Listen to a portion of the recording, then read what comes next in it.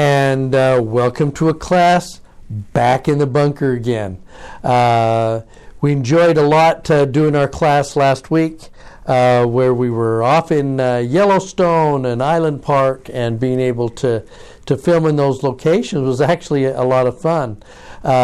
Sometimes you don't see all the stuff behind the scenes, where I was trying to finish the class in Island Park, and Cindy is running interference for the people wanting to hike the trail behind us, and she's getting the big shh sign as they're trying to kind of walk through and figure out what it is that we're doing. But that was a lot of fun.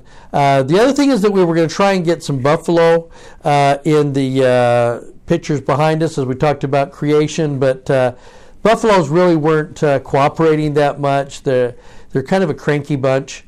So we decided to leave the buffaloes out of it. But anyway, for those of you who hopped on and were with us, we appreciate you being there, and it was actually a lot of fun to be able to get out into nature. Now,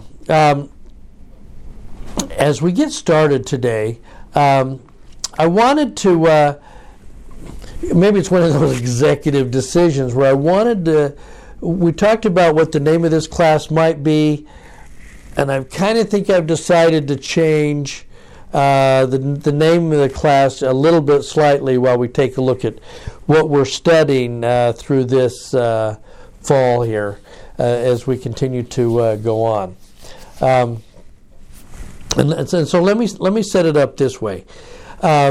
If we go back to another September, many years ago, September 1823. You remember that Joseph Smith is in this quandary. He's had this first vision experience. He's still trying, I think, as a 14, 15, 16-year-old boy, trying to understand exactly what it is that means. He's been on some work details where he's kind of in charge of a work detail. Boys aren't doing everything they're supposed to do, and he's pretty fast with his fist, and he can make them do what he wants them to do. And his father's had him out doing some money digging and things like that. So I think 3 years after the first vision, Joseph keeps looking at himself and going, am I still kind of the guy that God the Father and Jesus Christ came and visited and had a specific mission for me to do? Am I really still that guy? And so he's going to try and get some answers. You recall he goes upstairs in that small little cabin there in the Smith home, and that's after the other boys are asleep, Hiram and others. He prays.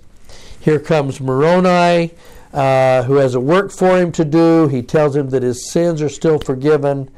Tells him about plates that are hidden in a hill about 1.5 miles down the road, and what he's going to be doing with those.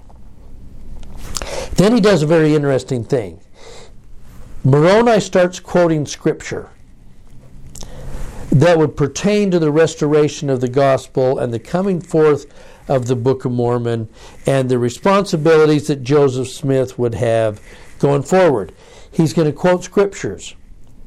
What scriptures does he quote? Old Testament scriptures. In the initial account that we have in the 1842 history, even though Joseph says he quoted many scriptures, he quotes 4 scriptures specifically, 3 of which are from the Old Testament. And right from the beginning, you begin to see where prophets like Moroni and others saw the coming of Christ and the restoration of the gospel through the last days. And they saw them in Old Testament scriptures. So we talked initially a couple of weeks ago about calling this class the Old Testament through Restoration Eyes.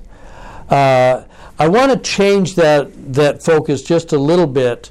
If we go back here, I want to call it Jesus through Old Testament eyes. In other words, I want to spend this fall finding Jesus through Old Testament prophets, as we start to walk our way through the additional light and knowledge we have from the restoration, because in restoration prophets saw Jesus in the Old Testament. They saw Messiah. They saw the Christus, and what he would be doing and what his mission would be. And so I want to change the slant just a little bit so that we begin to do that. Now, I know every 4 years we have that stretch where we're going to say, this year, we're going to study the Old Testament. You know, and I've stood there in front of classes going, our scripture of study for this year is the Old Testament. And what I get back is, oh no, we got to endure the next year so we can get back to the Book of Mormon and the New Testament. And we like those better because the Old Testament drives us a little crazy. And so we tend to really kind of try and survive the Old Testament. When was the last time that you were having a really bad day in your family and you said, wow, I really need spiritual nourishment?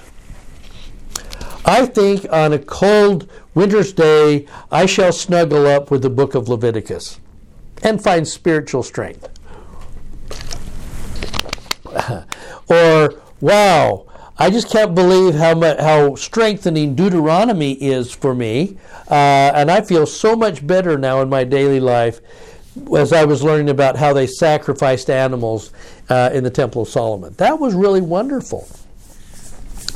The Old Testament gives us the willies. The Old Testament is hard to pry into, and for a variety of reasons, obviously. So let me just kind of state some of the obvious ones. Hey, the Old Testament God is kind of scary. We like that Jesus of the New Testament. How can the Jesus of the New Testament be that same Jehovah of the Old Testament? Yeah, that guy was ordering the slaughter of cities and whole kinds of people just because they were being disobedient, and we don't like him much. He seems pretty harsh, and it just seems so far removed from the Jesus standing on the Mount of Beatitudes saying love one another. That doesn't seem like the same guy.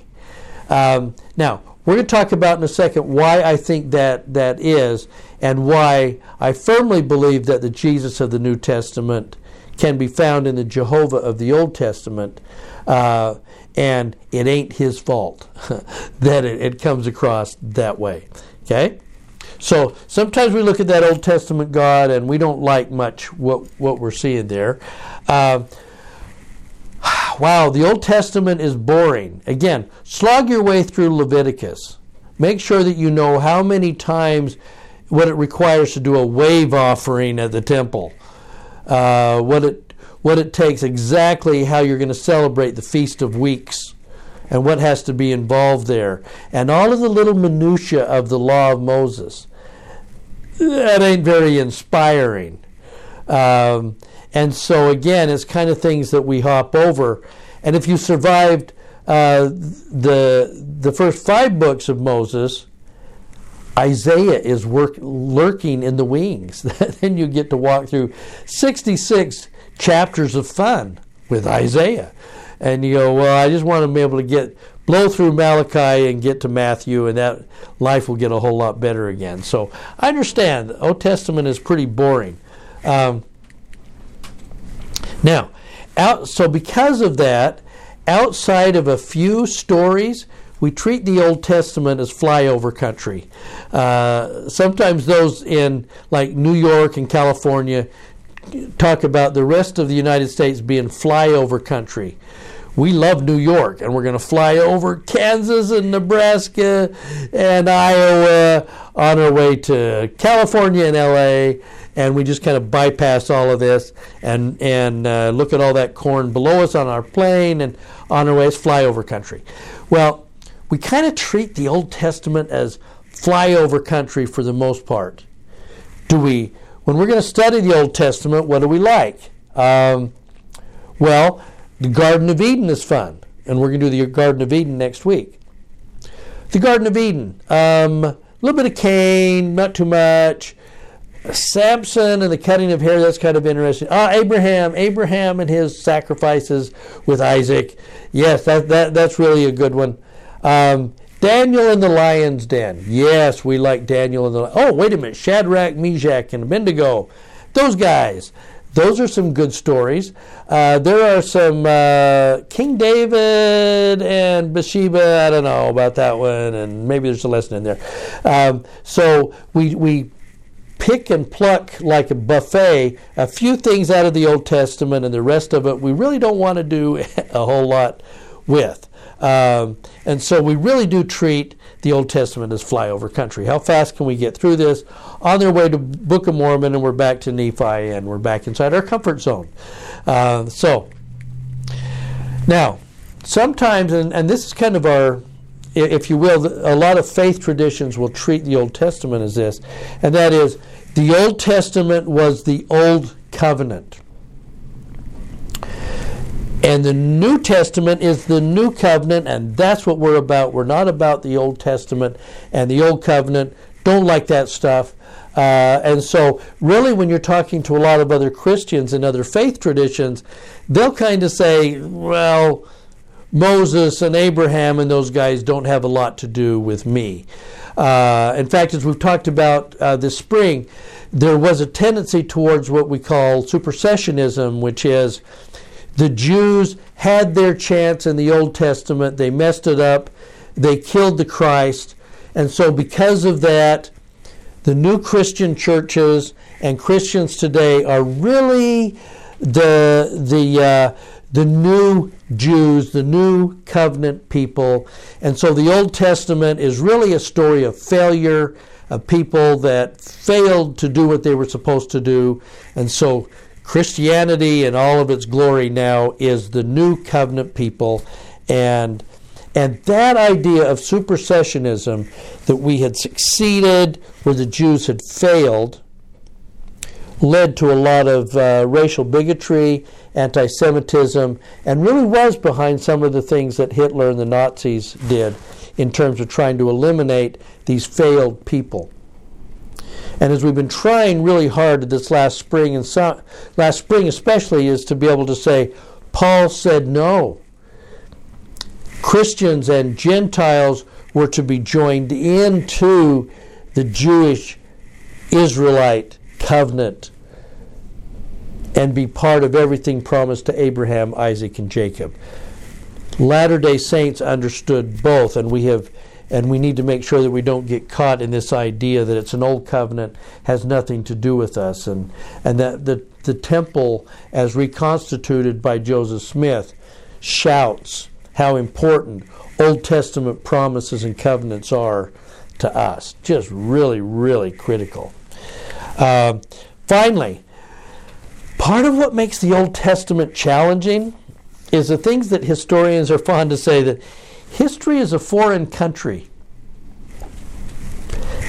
It's history. They are people like us. But when was the last time that you made a promise or a covenant to somebody else, let's say between two men, and you made that covenant by reaching around and grabbing the inner thigh of the man you're making the covenant with, and that will be a sign between us that we have made this covenant. We don't do a lot of thigh touching unless we really want to go to jail these days. But part of that custom and culture of the times were things like that, or like the separating of a calf into two separate parts and walking in between them as a sign of a covenant. History really is and can be a foreign country if we don't completely understand what it is that was going on and how those covenants have been translated into what we now have.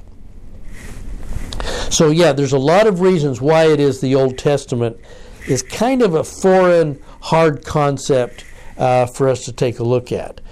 Now, because of that, I want you to picture for a minute A group of guys that are kind of marching along a road, and as they come to a sign in the road, and the sign says, "There's a scenic view ahead," and they look at this scenic view and they go, "Wow, look at that sign,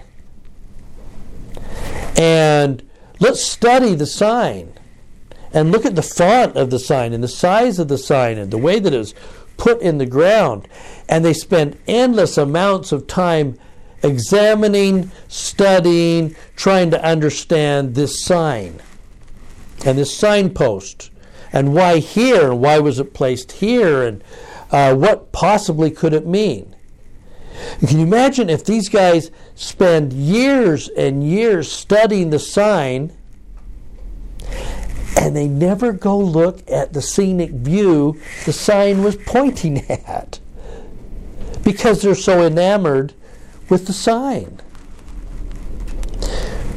We can treat the Old Testament that way. And we can get caught up in the literalism and the signs that are in there and then we aren't looking beyond the mark. I remember one of those fun experiences as a very now smart, educated, scriptural savvy missionary on my mission. And on a particular meeting with a group of other elders, we were stretching our now insightful muscles, and we were trying to figure out that when Eve ate the apple, that somehow there was some kind of substance in the apple that was going to create blood inside of her, and somehow in that the same thing would happen to Adam, and because of that now blood, so the fruit itself must have been some kind of blood producing, creating thing, and we were just enamored with the apple and spent so much time studying the apple that we didn't go on and see the scenic view, which is what the fall meant and what was important to them, and realizing that at some point there's a real possibility, we don't know, and we'll talk about it more next week. There might not have been an apple. there was, in some symbolic sort of way, Adam and Eve partook of something or did something that created a fall that brought mortality. Now, again, there probably was something to physically partake, simply because, like we've learned with the sacrament, that there is power in having powerful symbols that suggest things to our minds. But we're not going to know. But we can get caught up on the literalness. Was the flood regional?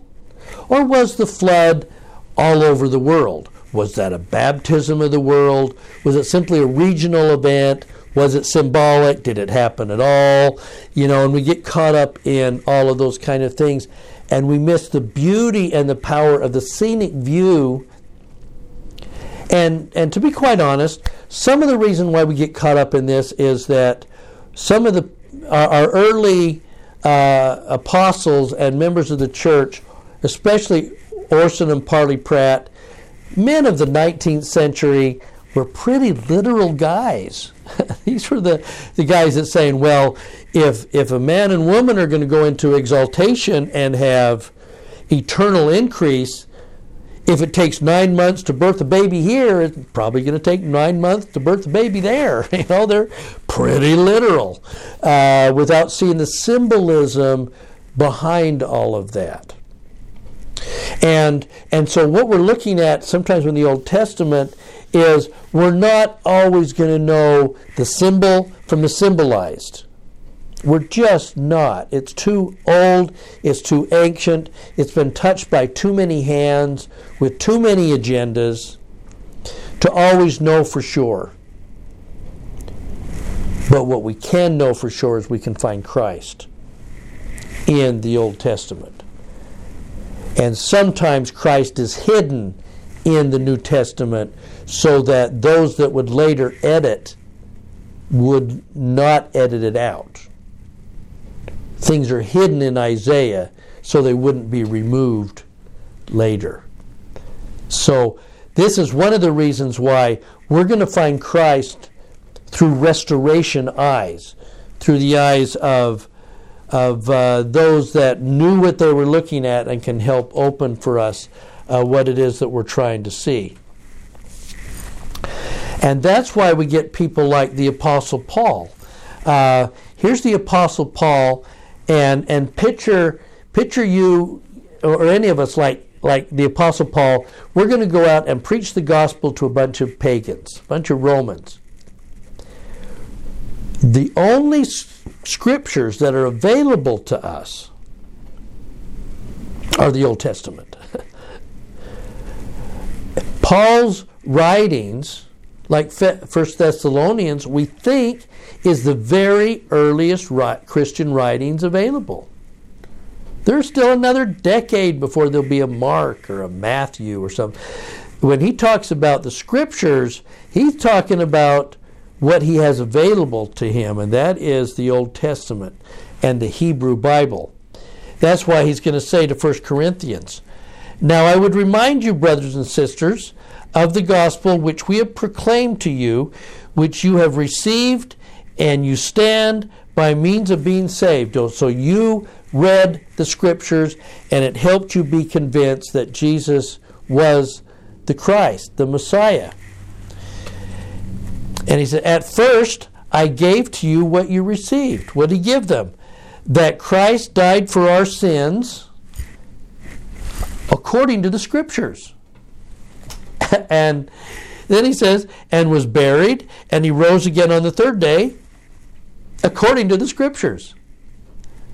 And there ain't no Matthew yet, and there ain't no Luke. There's no John. Paul says, "I have opened the scriptures to you, and you have seen that Christ would be crucified and rise again." And brothers and sisters, that's all Old Testament stuff that he's drawing on. Paul was a Pharisee. He knows his scriptures. He can probably quote long sections of Isaiah. And he's going to tell you all of the story and the promises of a coming Christ are contained in the Old Testament. So I think it's kind of important that you and I maybe find him, right? That we find the Christ that Paul found in the scriptures, because this was the scriptures that he was using. Now, so here's what makes the challenge. And I don't want to make this kind of a too scholarly kind of thing, but I need you to see where some of our challenges here are.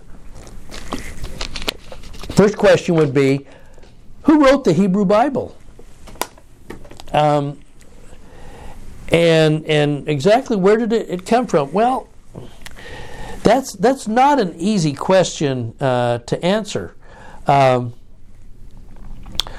We know that, for instance, when we talk about the Hebrew Bible, that wasn't available when Lehi and his family are getting ready to leave Jerusalem, and they're going to go ahead and grab the brass plates. Okay?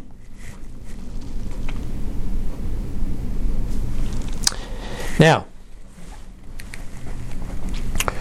the real answer is, again, without getting into too much of a scholarly mode, we don't know exactly who or when the Old Testament was written. We have some clues as to when those might have occurred. As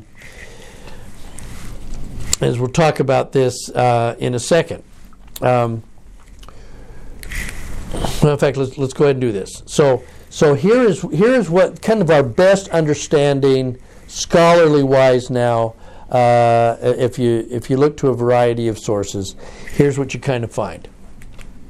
First of all, we kind of believe that the most of the Hebrew Bible, the Old Testament as we have it, was probably written and organized actually during the exile in Babylon, after Lehi had left.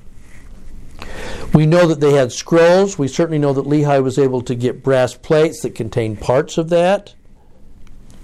But by and large, most of the Bible was being compiled during the exile in Babylon.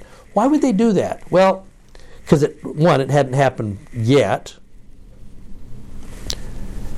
Two, Jerusalem had just been destroyed. The temple was gone. Israel was scattered. And the assembling of the Hebrew Bible, the Old Testament, was the best attempt by loving, well-meaning scribes to preserve what had been lost with a people that had been scattered. So they were going to try and put together the stories of Israel. And they probably had scrolls and things that had been kind of scattered all over the place, and they began the process of organizing and actually writing. That's why I say we think, for instance, Genesis was actually written in Babylon after Lehi left from available scrolls that they were putting together. We know that the Septuagint, for sure, was written somewhere between 300 and 100 BC in Alexandria. Septuagint meaning 70 scholars coming together to try and create, taking what had been coming out of here and actually then formalize it and put that together. Now, the effect of that is that there were going to be a lot of stories that were left out, sometimes because either they didn't have them, maybe they went with the brass plates with Lehi, but in some cases it didn't match what Jews in exile were trying to do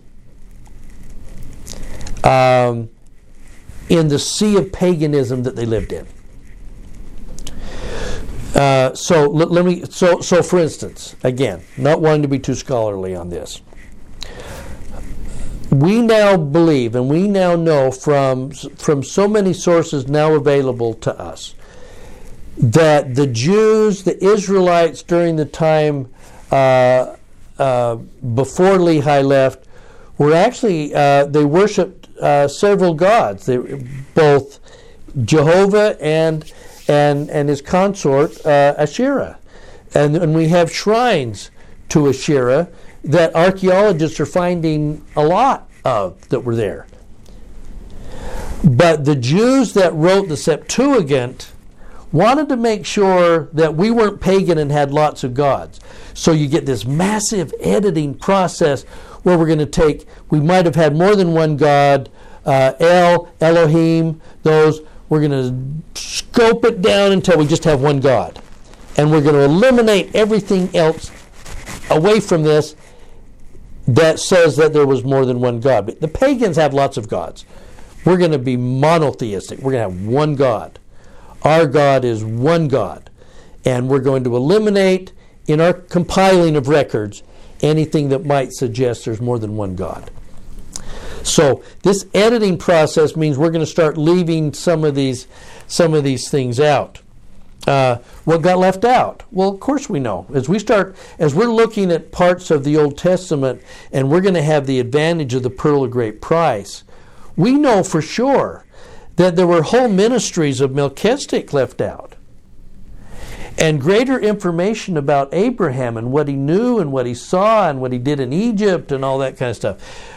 We know for sure that part of what was left out was Enoch's story and his city and the things that he did, and that those didn't make the cut because it didn't match the culture that they were trying to develop post-exile of Jews in Israel at that time.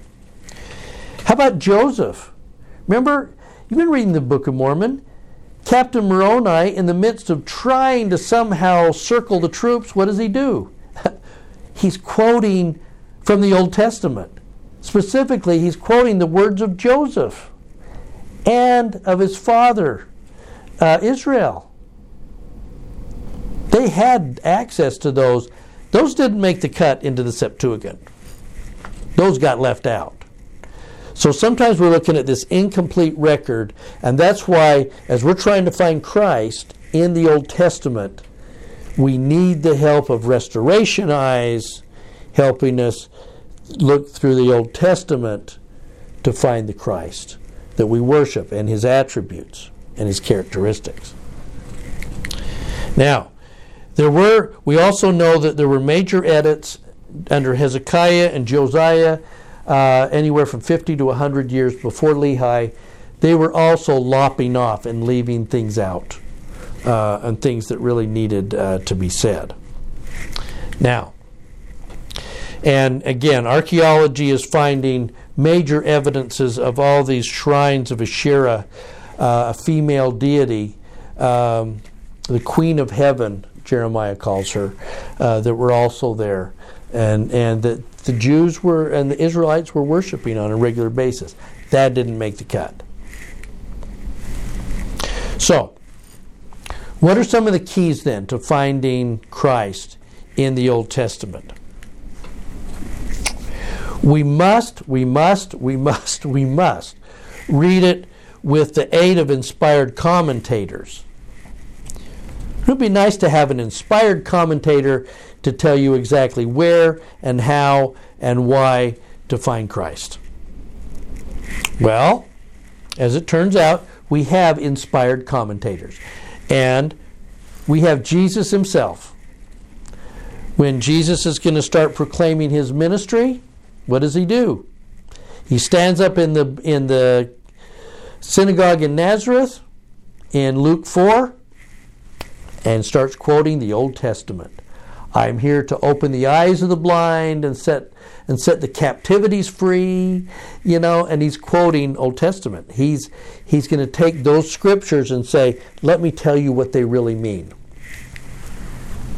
Paul's entire ministry and everything that he preached in every synagogue he landed in was based in the Old Testament. And so the books of Hebrews and Romans and Corinthians, they're all Paul expounding on the Old Testament and helping us find Christ there.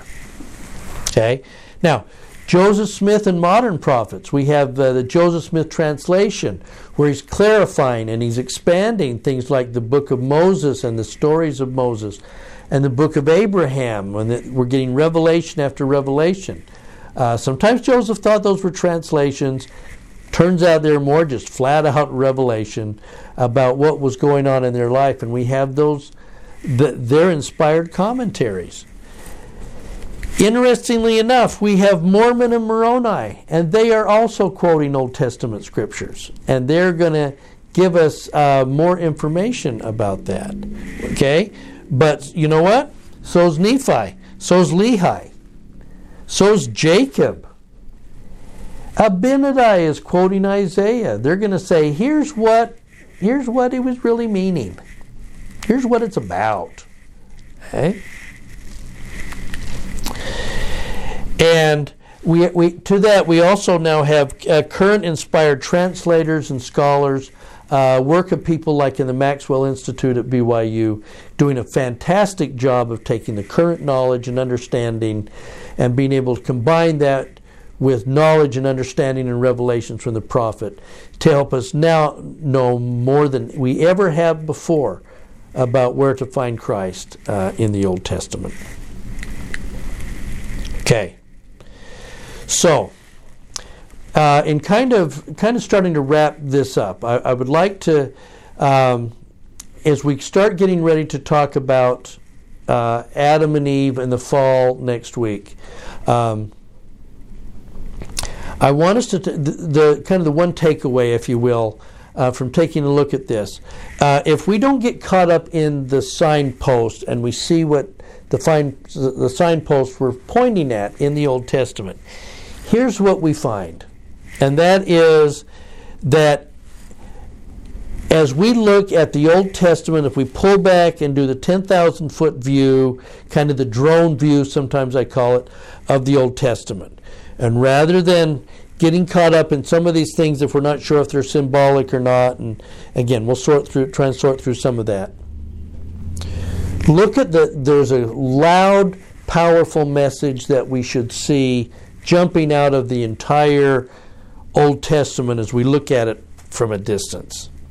And it's this: that salvation is not an individual event. We are exalted in relationships. We're exalted in relationships. There's no such thing as a Zion person, just Zion people. And the entire story of the Old Testament is a record of God's dealings with a covenant people. Watch what He does. Watch how He does it.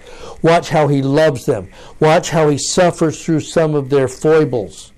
How He tries to bring them home. How He helps them repent. How He calls them to repentance. How He loves them in spite of themselves. And how He tries to call them home and give them inspired teachers.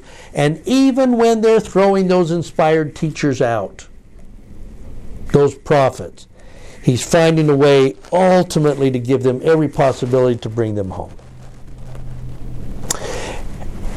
This is God dealing with covenant people.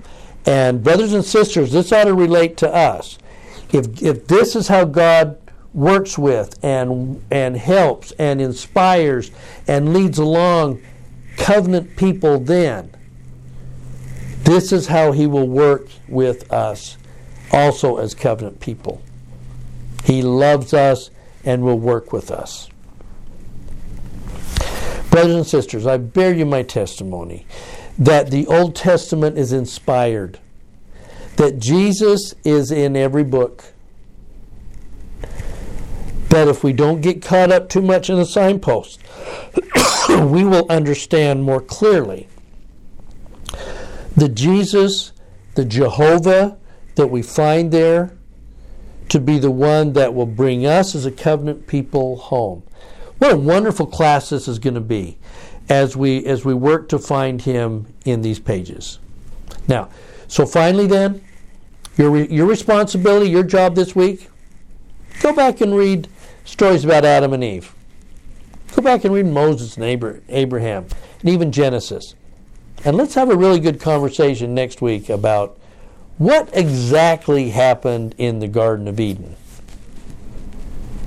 and why it is that we love Eve so much. I bear you my testimony that this is true, and I leave this with you in Jesus' name. Amen.